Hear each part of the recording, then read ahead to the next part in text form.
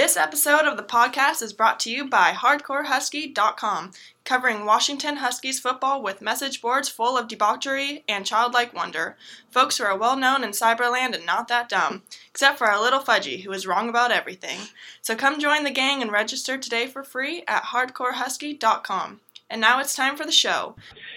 Well, a very frustrating night for the Washington Huskies against a one-dimensional, mediocre Michigan football team in Ann Arbor. The Huskies have the most unimaginative offense in recent memory. And the only teams I could think of would be like the 2005 and 2004 offenses for the Huskies, and then before I was born, 1969. All of our concerns about the John Donovan hire are coming to fruition like a nightmare from which we cannot awaken. And after rushing for a paltry 64 yards against Montana, what is going on? I don't know. I had ESPN on there in for the scoreboard, and then they started playing highlights. So they kind of just whatever. So after rushing for a paltry 64 yards against Montana, the Huskies managed a mere 50 tonight against Michigan at 1.6 yards a carry. And meanwhile, the Huskies gave up 350 yards rushing. A 31-10 loss to Michigan was the final result, and all of this coming on a day when the Oregon Ducks beat Ohio State in Columbus. I'm joined, as always, with Wooly Doog and Joey Dangerously. And Wooly, we'll start with you this time. Just your thoughts on what we witnessed there. I mean, I think there was some hope that we had that were like, you know what, maybe the team, didn't show what they could do against Montana, and they overlooked them, and they held the playbook back, and that was just like, kind of like how Oregon, they probably held it back against Fresno State, but they got the win, and you're like, maybe they did, and they saved it for Ohio State. Clearly, that was not the case. That's a bad Michigan team. Yes. I mean, the history of any time Washington's played Michigan, that's got to be the worst Michigan team they've ever played by far. That's got to be, I don't think Harbaugh is going to survive the season. That's just flat out embarrassing. And it reminded me a lot of, the Gilbertson years where in the Willingham years where you're just watching a game and you have no hope. The score might not be indicative of, there was even Sark years where Sark might have bombed some games worse, but you were like, going in or early on, it seemed like they were playing a game where this just felt like, a slow death of they might not get blown out, but that's also because Michigan knows that they can just run the ball and run the clock out and score. They're going to hit a couple runs, and Washington's not going to do anything. So why they don't need to score 56 to win the game, and that's almost worse. I would almost lose those train wreck. Sark got shit-faced in Scottsdale the night before. We're going to lose 52-14 against someone, but it's all going to come in a hurry, and that team's going to be enthusiastic. It's just death, and I don't know where to go from here. And you know what? I'll just say real quick. Okay. I'll just say real quick. I'll just say, while Wooly was talking there, it was like what he said sparked something. It was like the 2004 game in Oregon at Autzen Stadium, and that was when Casey Paz was at quarterback. And I think we had one really long throw to Craig Chambers, and that was it, and we lost 24-6. And you look at the score and go, well, they didn't win, but it wasn't a blowout. But it was like Oregon was high-flying and we weren't, and that was like it was an annihilation. And it felt very much the same. But please go ahead. I was just going to say early second quarter, it looked like Harbaugh figured out like, we don't need to chuck the ball around the yard, and they couldn't. That was not a good passing team. Michigan brought out there, but they didn't need it. Derek, do you remember 2000? Everybody remembers 2008. Do you remember? Yes. Do you remember what the first play against Notre Dame was when they played Notre Dame? Do you remember what the first play of the game was? Delay a game? Delay a fucking game. Coming off a bye week.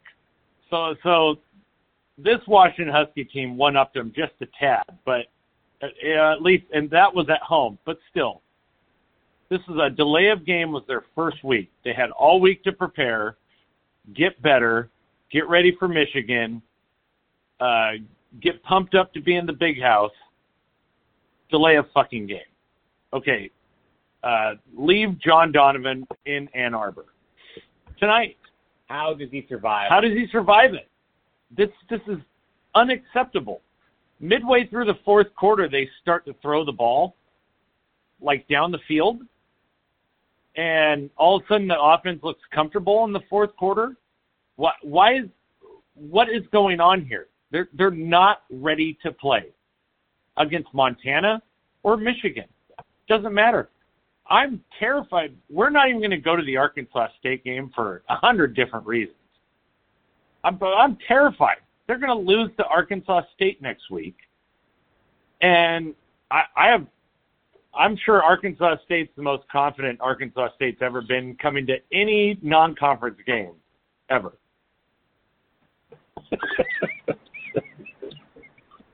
Well, I'm assuming that Ryan Leaf has now adjusted his UW prediction to 10-2 now. And poison the program. Poison the program. He inflicted Cougar venom and Cougar voodoo on the Husky program. I mean, I won't get too off topic, but one of the things I want to say is that the voodoo, it really feels like there's a voodoo on this program. Because I would say even going back to Stark years, why this Husky team never could have got Michigan any other year.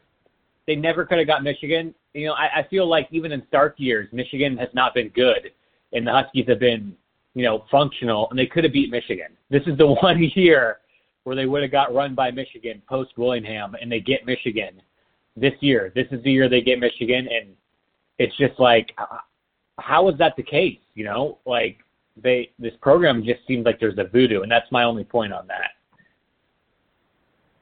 Well, Jimmy Lake, I believe it was on August 24th, was talking to reporters, and he said that this year's offensive line was one of the big strengths, if not the biggest strength on the team. And I'm going to leave it right there, as he said, quote unquote. Terrible. We rushed for 60 Kirkland, undrafted free agent. 64 yards against Montana and 50 against Michigan. Gross. Those are like 1945 numbers. I mean, 1945, they'd have been playing the single wing. I mean, where's Race? Race was there.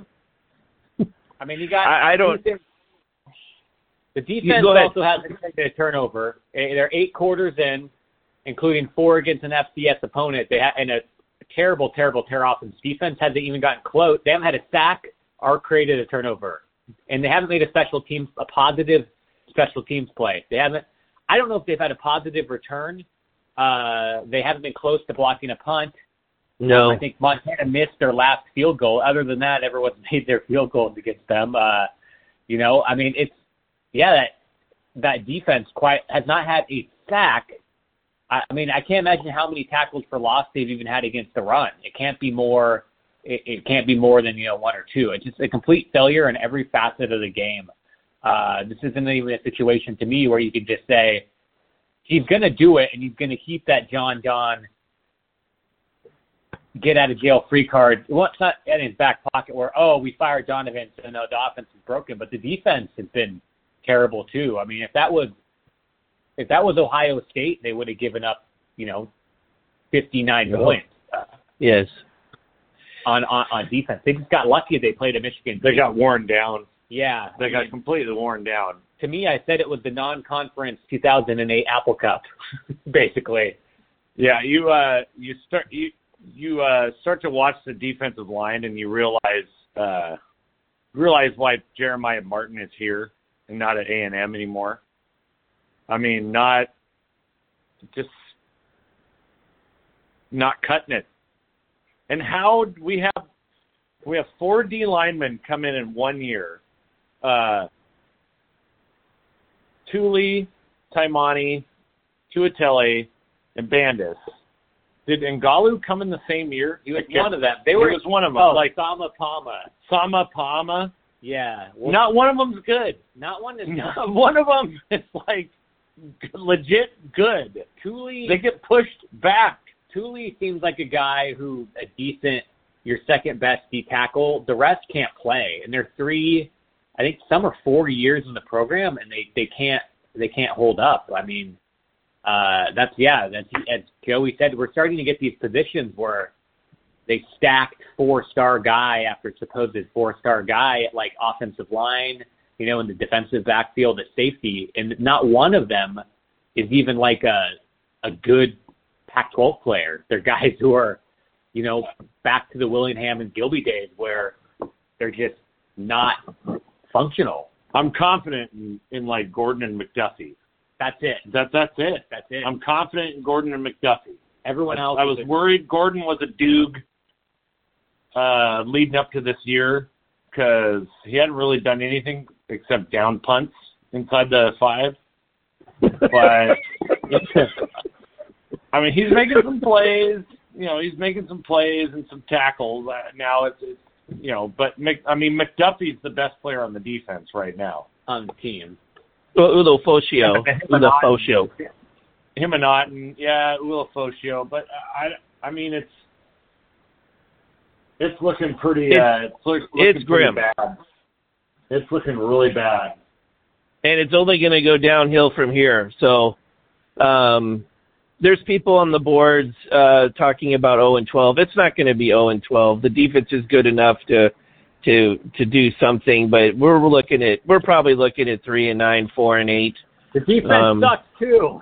Yeah, the defense is not good. If they would have played Ohio State or Oregon's jaggy offensive guys who supposedly Washington didn't even want, who actually make their plays, they would have given up 50. They just got lucky. That Michigan team is bad. That Michigan offense is historically bad. They're going to struggle to win 7 games, I think. Yeah, they're going to struggle to win 4 games. Yeah, I think they're a little better than that, but not much. Yeah, their defense might be decent. I mean, they're going to go down to Corvallis on a Friday night. That's I'm worried about that game. Like that Aiden Hutchinson guy reminded me of the late New Heidel Gilby years where they would play a guy who was just like okay, like the Ball brothers at UCLA. Oh, the Balls, yeah. Or Nick Reed. Nick Reed. Or Simon Fraser at Ohio State. These guys were just like having 5 sacks, and then the rest of the year they're like, oh, what'd that guy finish with? Oh, 7.5 sacks the whole season. 4 against Washington. And it's just like any guy with like a light amount of talent was just like God on the D-line because the offensive line. 20 years of that, 20 years, except for a few years under Peter. Who was the guy from Arizona? Wasn't Brooks Reed, was it? Scooby Rice. Scooby Rice. Oh, my God, yes. Evan Weaver. Yes. Oh, God, Evan Weaver. Yeah, boss baby. I mean, looking back, the initial of the thing of, we know Peterson burned out. They still got to the Rose Bowl even though he was burnt out. That seminal moment of when something was wrong with that stupid Evan Weaver comment of like, we have a better culture than ours. And it turned out to be true. Something was broken with the culture because this team cannot be this bad. And word was out. And people who probably were in those circles, knew guys on the team, knew the coaches, knew. And that was, you lost to an average Cal team with you had superior talent twice in a row. And your offense with, Eason, who's a guy who's a backup NFL quarterback at least, and Ahmed. I guess Gaskin didn't play the year before. We had NFL guys we lost to Cal twice and couldn't score at all. Word was out. So I think we're finding out that everyone knew that this was coming probably in some way, hence why no one was signing up to play there. And it's going to be bad. They're going to be like Penn State after Sandusky, even if they fire Jimmy or don't. We're like, who's going to play? They're going to have to find walk-ons to play. Who's going to want to coach? Who's going to want to be an assistant? Well, I'm sure the New York Jets have a groundskeeper that's looking for maybe a change of scenery. The Jaguars, you know. Oh, I'm trying to change it up a little for my humor, but yeah, I think realistically where they go from here is they're not going to fire Jimmy. They might fire Donovan, and it's a game by game. You try beat Arkansas State. You have Cal at home who sucks. You try to beat Cal somehow at home. You go at the Beeve, and you're just going to try to win games. And I don't know. I think the Pac-12 outside of Oregon and UCLA is going to be really bad. So maybe you can string together some wins, maybe get to a bowl game or something. But what are you building for? I mean, what's the future? No one's going to be left. Everyone's going to transfer out now with the way college football is now. Everyone's going to transfer out, and they're not signing anyone. So you have to, in my opinion, final statement, I'm done talking for the night, you have to blow it up ASAP or else you're totally screwed. Hire Deion Sanders. Or the guy from North Dakota State. Yeah, Deion Sanders just went into Tallahassee and beat Florida State tonight. So. Oh, did he really? Oh, I didn't hear about.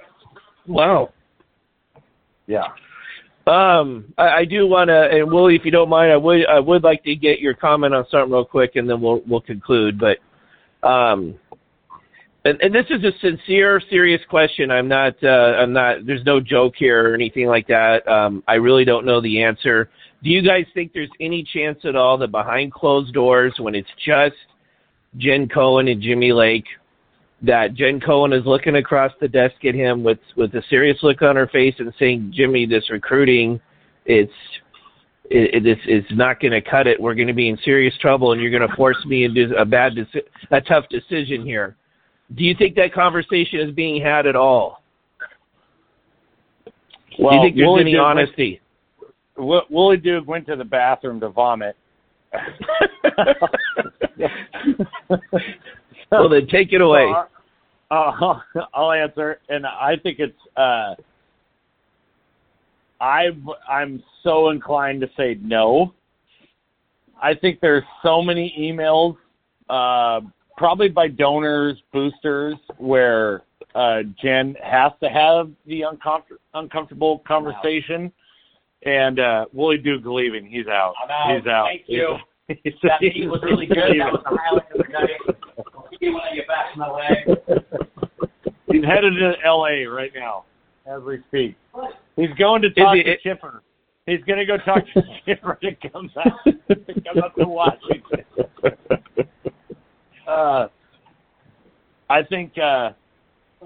I think she feels like she has to have the uncomfortable conversation now.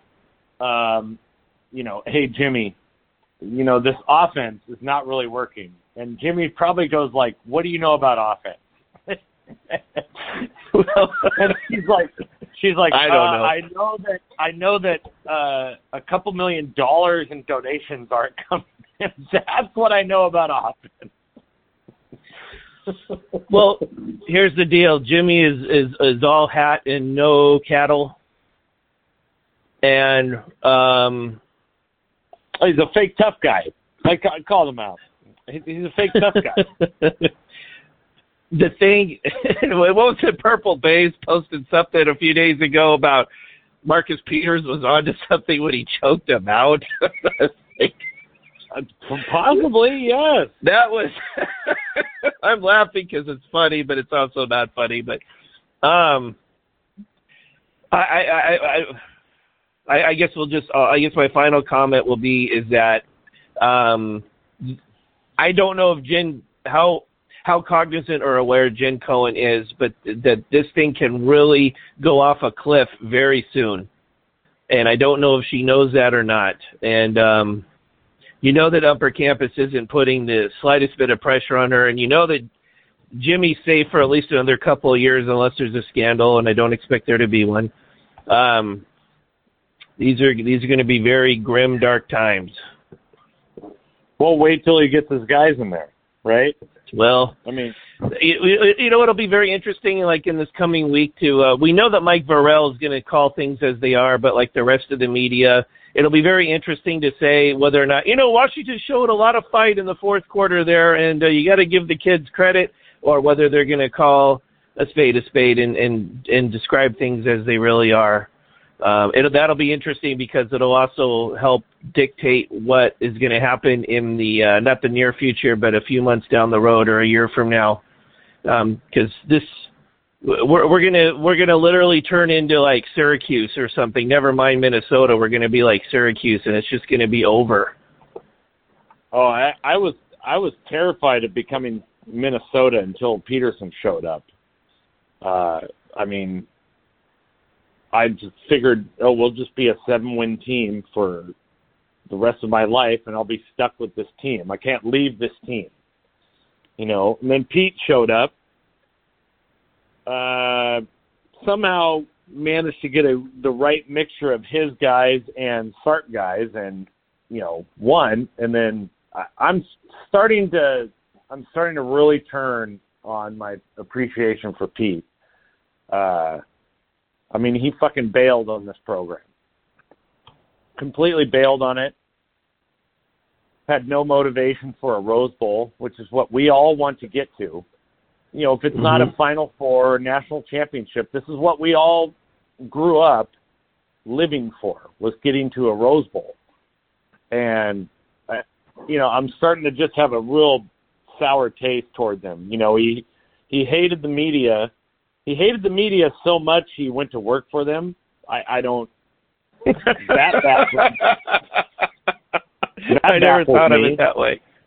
And he's not exactly Mr. Personality either, So I see him on the Fox, yes, one of the pregame show or a halftime report or whatever bullshit program they have that I'm not really watching.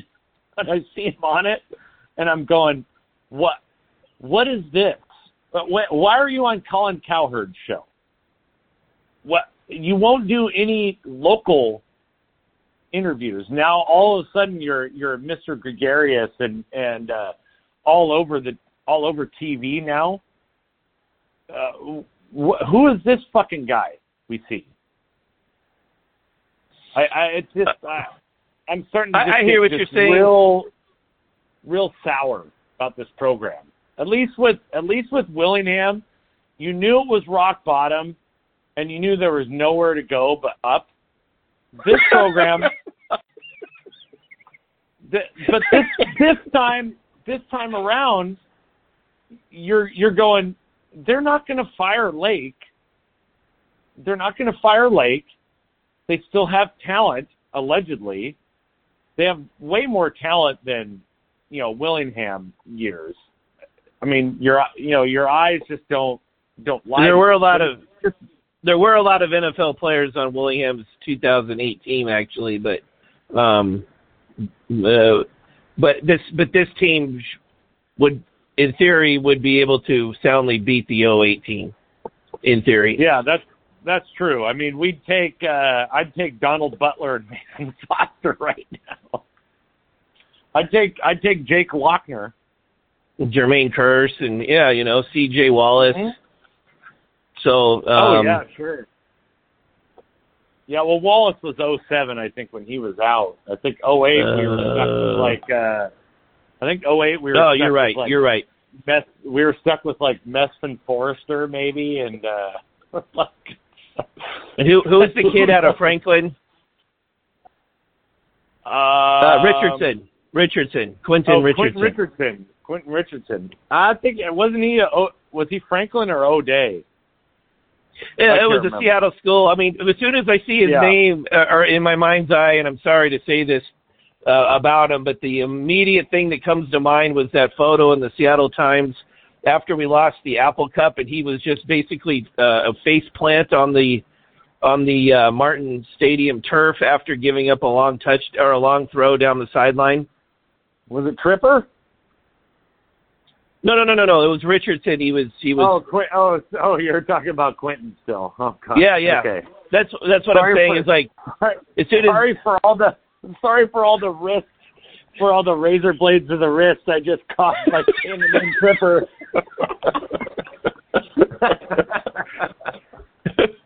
Well, so and Derek, I think we teased it enough. Yep. What the fuck is going on with McGrew? Wow. Oh, that's right. What is the McGrew thing? What's going on? What kind of dog is he in the doghouse? If he's in the doghouse, we have Ty 2.0. Why did he come back? I don't know. I do know from experience that during the games, especially when the games aren't very exciting, that the sports writers in the press box that they go around to the different message boards during the game to see what's going on. So I did post that thing where a PM to Mike Varell, hey, go ask the coach what's going on with McGrew. Right. You know, why did he come back for a sixth year if he's not even going to touch the ball once? And all this, as we talked about at the onset of the show, was like, Michigan stacking the box with 8, and then we just run up the middle repeatedly, and it was just like, what am I watching here? And it's like, why not spread things out and get a fast guy in the backfield like McGrew, try to do a little misdirection thing and like the Ducks do, and then, go one direction and pitch to McGrew going the other. And try some things, but nope, we just kept going, plotting right up the middle, right into a brick wall. Well, there's no, when Newton's in the game, there's really no threat of throwing him the ball. No. Great point. I can't think of him catching a ball at all. Even the last couple of years, I'm sure there's probably sure he's got a stat of like 3 catches for 2 yards or something from last year, but I just don't. Not that I desperately want him in the game. We saw Pleasant for like 1 play. And I'm sitting there going like, I'm not begging at night for Pleasant to get a bunch of playing time, but you accepted him back for his 6th year. Yes. And you're not going to let him play. And then McGrew, to accept him back for a 6th year and then never to even let him see the field, and then not to explain it like, oh, he's suspended, he's hurt, he's got COVID. He's suited up. He's ready to play. So that's just baffling to me. Like I'm wondering if Jimmy's lost like the locker room based on a couple decisions like that. Like, well, they're the one a thing little too exuberant at practice. They can't play. I don't know. I don't know that he's lost the team in the sense that the defense, even though it gave up 350 yards rushing, they played hard. They didn't like give up. They're just no. It's just they're not being coached well, and and then offensively, despite the little bit of the flash in the fourth quarter there, they're just not well coached. They're just not a cohesive unit. And the one thing is like you go, oh, they played so terribly last week, but it was the first game of the year, so maybe they need to iron the kinks out or whatever. But, of course, they're going up against an FCS front there that was averaging, 250 pounds or something. And, they rushed for more yards against Montana than they did against Michigan. And it's like 2 of the worst rushing performances probably in my lifetime, I think, for the Huskies. It's just I'm just speechless. I don't even know what to say. It's horrible, and it's like I don't know that like McGrew's being too animated in practice, so they won't let him play. I don't think that's it, and I don't know that Jimmy frowns upon that. But how many times, like throughout the course of your lifetime, how many times have you seen the Huskies play the Cougs? It's the middle of the third quarter. The Huskies are ahead, but the Cougars are still within shouting distance, and they get a key stop, the Cougs do, and they're going to get the ball back, and then one of the Cougar players does something stupid, and they get the big penalty, and then we get the ball with the fifth. We retain possession, and we get the 15-yard penalty, and 2 plays later we score a touchdown, and it's really over. And that's us now. Probably about 35 of my 39 years on this planet.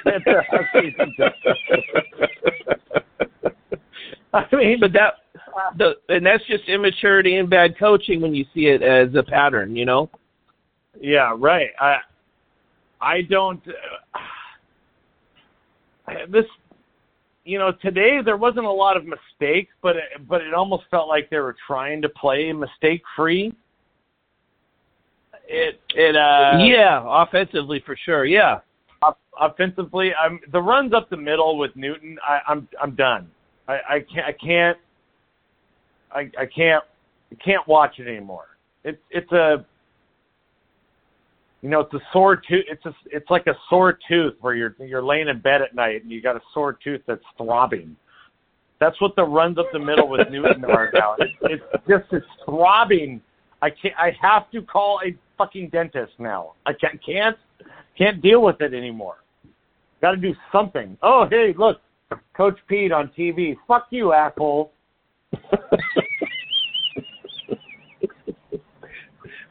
Well, I guess before we conclude, we'll look at a couple of interesting things here.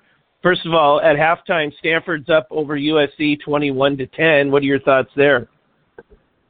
USC's soft. It was one of the probably was the first pod. I really wanted to play Utah and USC, not UCLA and yes, Colorado or whomever, Arizona, one of the other schools.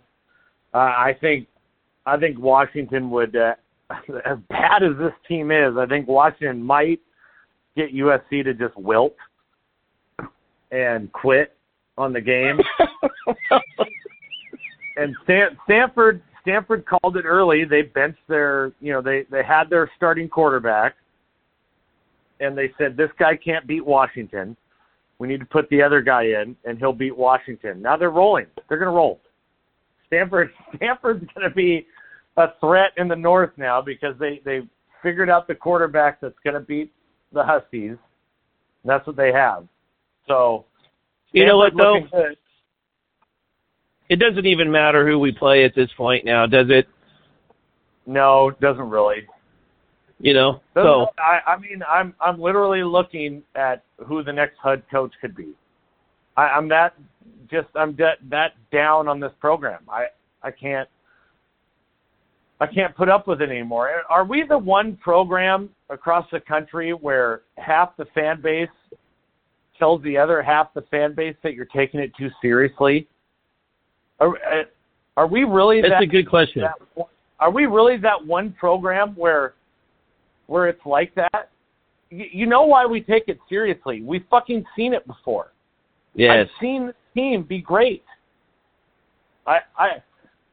The reason I'm a fan of this team is because when I was hold on, I got to do Cedro Woolley math here. I'll come back in 40 minutes. When I was I'll take a bathroom break here. When I was 9.5 years old, we won a national title. And Billy Joe Hobart is still my favorite player ever.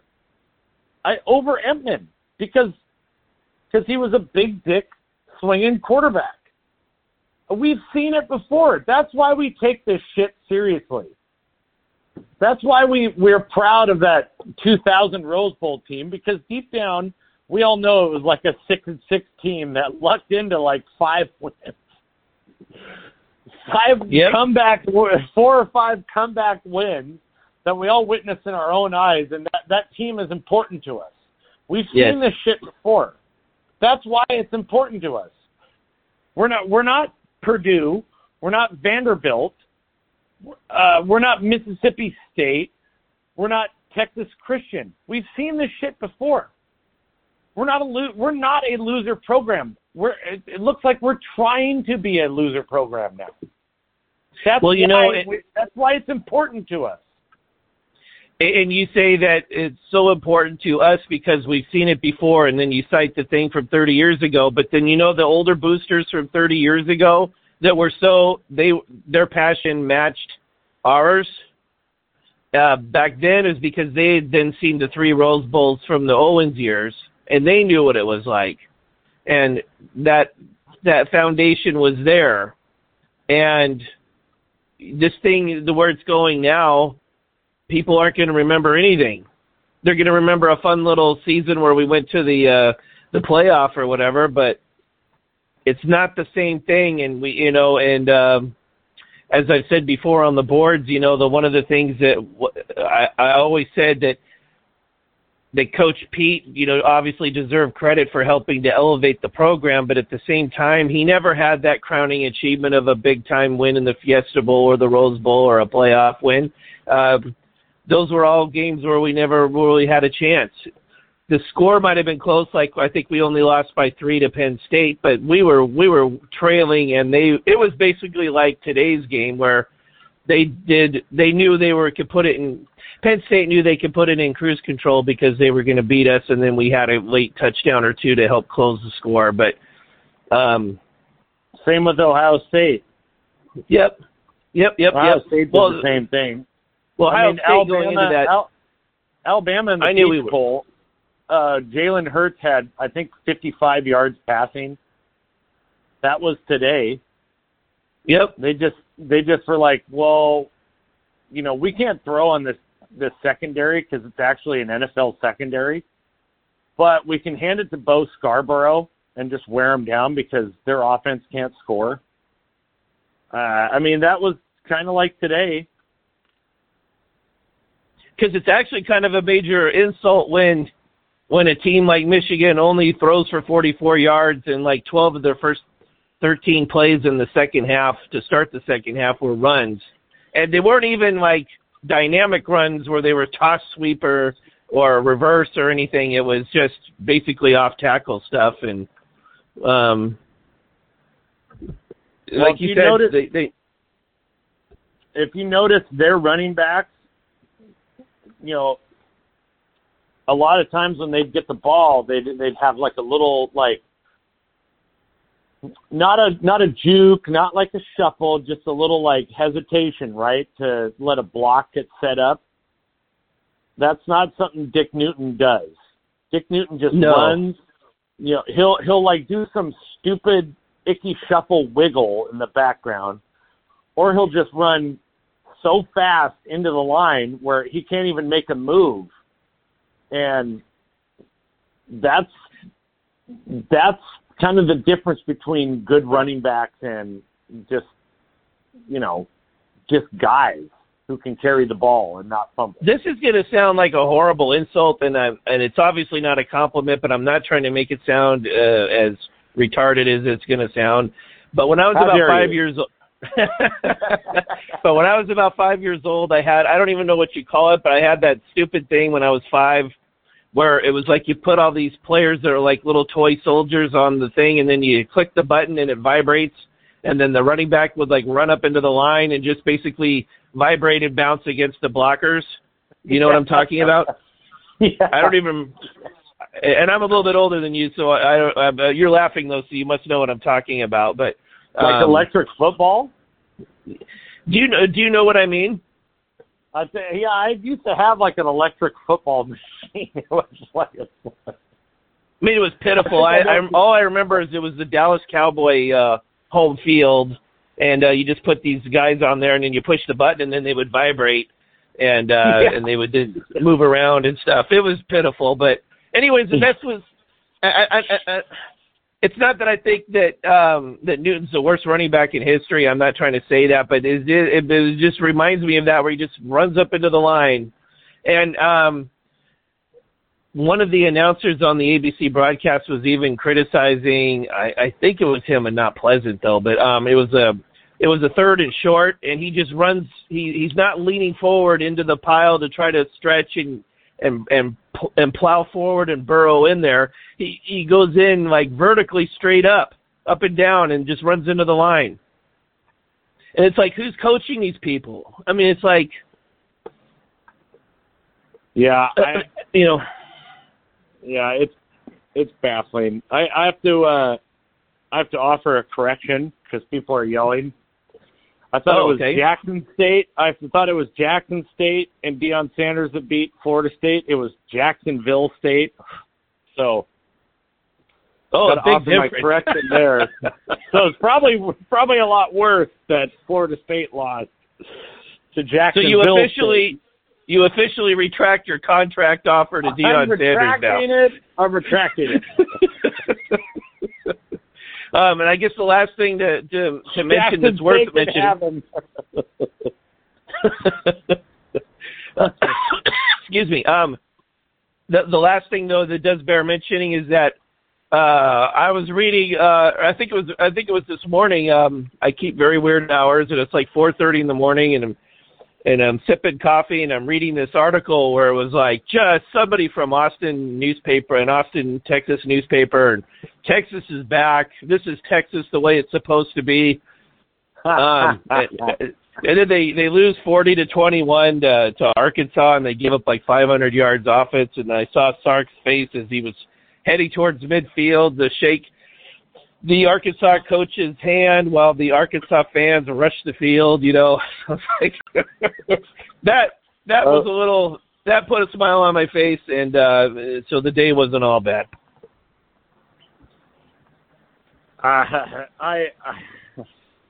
Sark, man, I don't. That's how desperate people get for coaches these days. Yes. Texas hired Sark. And it played him up to be the savior. I mean, at least Kiffin went to Florida Atlantic first, and then went to Ole Miss, and kind of feels like Kiffin has a little upward momentum. Yeah. I don't know, Sark, man. I don't know, but Sark is in some deep trouble. Texas is one of those jobs I was telling Wooly Duke earlier, like I would never want. I would never want the Texas football job. I would never want the Michigan football job. I'd never want to be a football ref, or a baseball umpire. Or work at a slaughterhouse. I'd never want to. I'd never want to be famous, because what's the point? Every one of those jobs is like a losing. It's like there's no win to it. There's only like a complete downfall to it.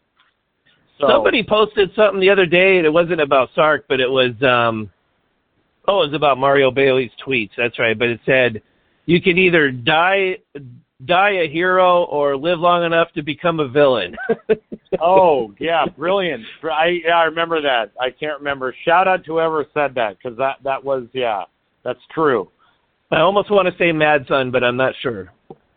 Well, or it's the polar opposite. Like you're a villain your whole life until you're a hero, because I can't help but root for Tom Brady now, because I respect a fucking winner. I respect a big dick swinging winner.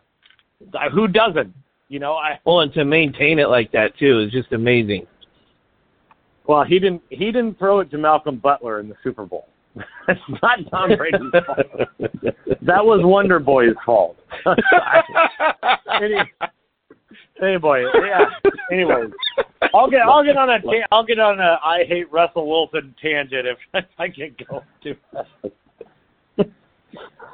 Well, I've always loved Russell Wilson, but I'm not his biggest fan at the moment, but it's for reasons that we should keep off this podcast. But I still like him. I'll take your answer off the air. Well, people don't like it if it gets political, and I totally understand that. So I think it was like Coop Dog and I got together at the Twin Peaks Cafe. Was it last October? And we're going to get together next month again. Sure. And then so we just sat there at a table shooting the shit for an hour and a half, and then I uploaded it, and then people started complaining about political talk. And I was like, was there political talk on there? I don't think that there was. And then people, oh, yes, there was. And I was like, oh, I didn't even realize it. So, and I get it. I didn't notice. Maybe it was down my lane. I didn't know. No, I get it, So, all right, man. Well, there's, Don James and Chris Peterson are not walking through that door anytime soon, I guess is all we could say. I don't think Jim Lambright's walking through that door.